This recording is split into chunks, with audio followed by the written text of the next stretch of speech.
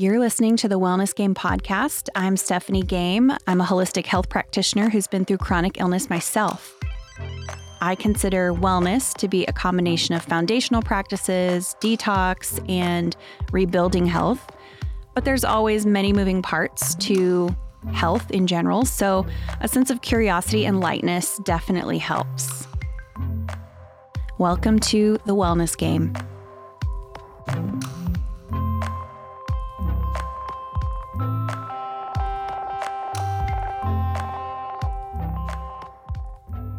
Welcome back to the Wellness Game podcast. If you joined us last week, we're doing our mini series on the foundations of health. Today, we're going to chat about exercise. So we all know that good health requires exercise. And when I'm saying exercise, I don't mean like super high intensity gym classes. I don't mean marathon training. I don't mean CrossFit. I'm kind of meaning exercise in the general sense, and this kind of general exercise just being beneficial for so many aspects of health. So things like for our mood, for inflammation, for obesity, it's valuable for those things, not just for, looking cute in a swimsuit or fitting into your, pants from last year or whatever the vanity reason, which is valid. I'm not saying vanity isn't important, but I'm, besides looking how you want to look, exercise is so valuable for our health. So exercise is also really important in a healing journey.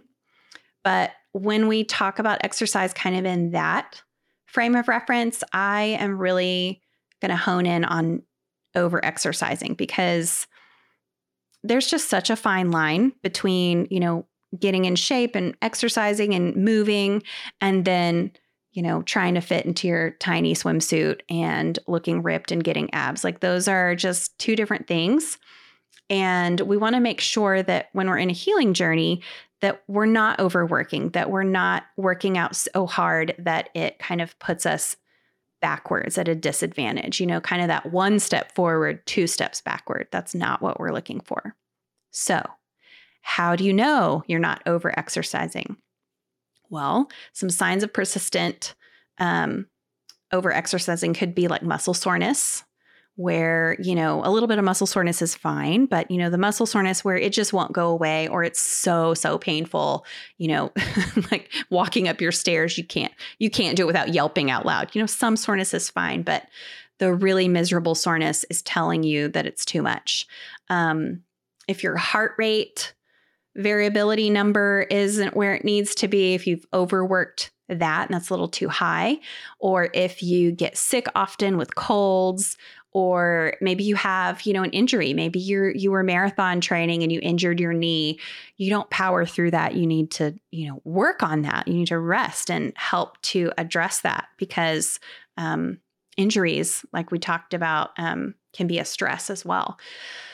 Cold body temperature, kind of that base body temperature, that could be a sign of over-exercising. And if you just kind of lose some lean muscle, that's too much. Your body's telling you that that's too much. So when we start to incorporate exercise, we want to start slow. Maybe you have been chronically ill for a while and you're just kind of wanting to start getting off the couch. Maybe you've had a lot of fatigue. Maybe you have something severe like Lyme or mold and you've been kind of bedridden for a while. We start slow.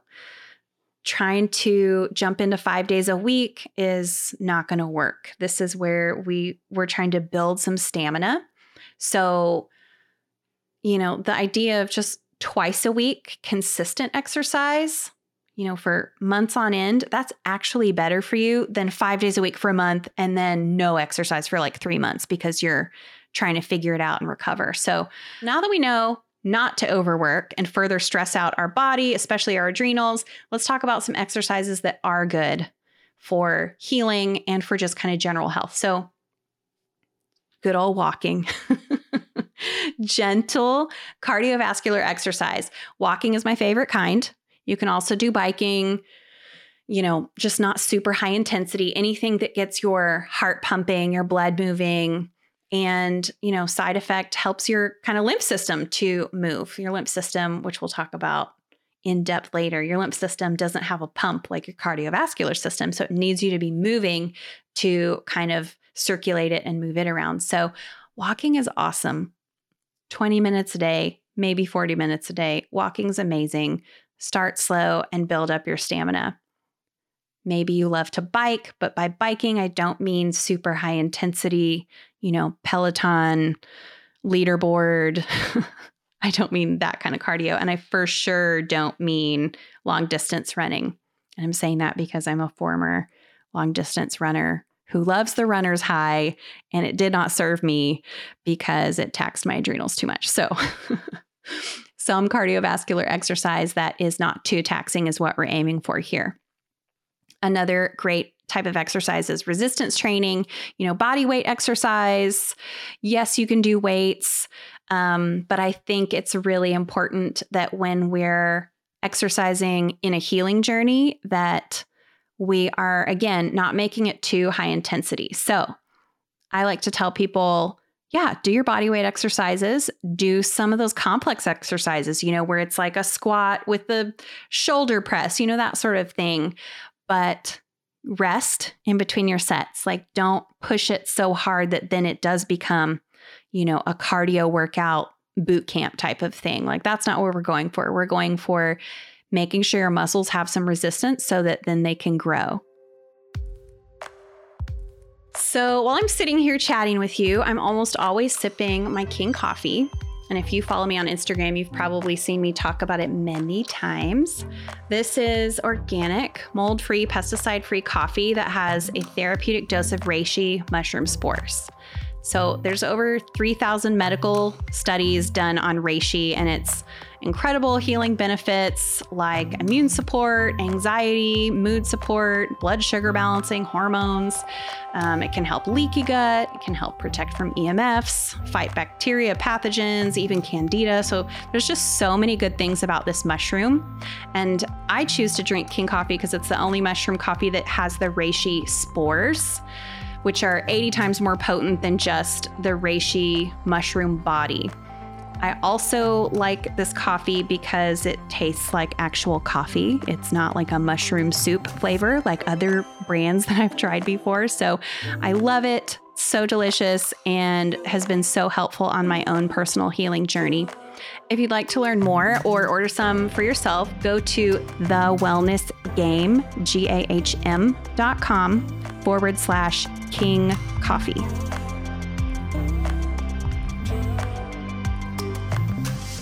Another type of great exercise for the healing journey is mobility work.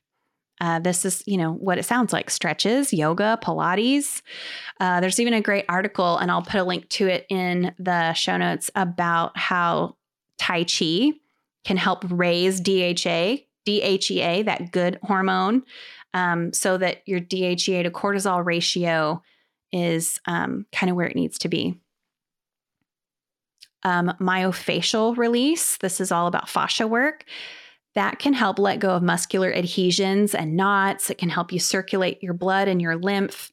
That is a type of massage that is kind of in the category of mobility work that is really helpful and really connected to emotions as well. So I love that. And then active recovery is another type of exercise. And again, I'm talking about walking and yoga or cleaning your house or walking. Maybe you spend a morning at the zoo with your kids and you're just walking nonstop. I think moms are really good at knowing all about active recovery, but this is low intensity exercise that's just kind of promoting blood flow and circulation, helps flush out any lactic acid, that maybe made your muscles sore when you did some strength training. These are all going to be helpful in a healing journey without tripping out your adrenals and causing a stress response, which is what we're trying to avoid. Because remember, a body in that stressed sympathetic phase can't heal. The body only heals when it's in that parasympathetic rest and digest phase. So we need exercise to challenge the body, but we don't want it to be so intense that it starts to fire up the adrenals and start exhausting them and raise our cortisol and all of that stuff. So I do think that hiring a trainer can be beneficial, but I think a lot of trainers tend to focus on let's hurry up and get results, which is not the point in a healing journey, right? Hiring a trainer that is familiar with functional training, how the muscles are supposed to work, movement, that sort of thing could be helpful. But again, I think there has to be some vetting of finding a professional who is looking into that and focused on that and not just, looking super cute and muscly. I think increasing your daily activity, increasing things like your steps or taking the stairs or just things like taking breaks, standing breaks during the day or getting up and walking once an hour, around your office or wherever you're working from, just for 10 minutes on the hour can be helpful. And then active things that you like to do. Things, maybe you play tennis or maybe you love to walk your dog or maybe there's an outdoor shopping mall and you like to just go window shop and walk the length of that. Those are really positive things to just kind of add into your lifestyle. Another thing to consider with exercise, if you are a woman, is the idea of syncing the type of exercise with your cycle.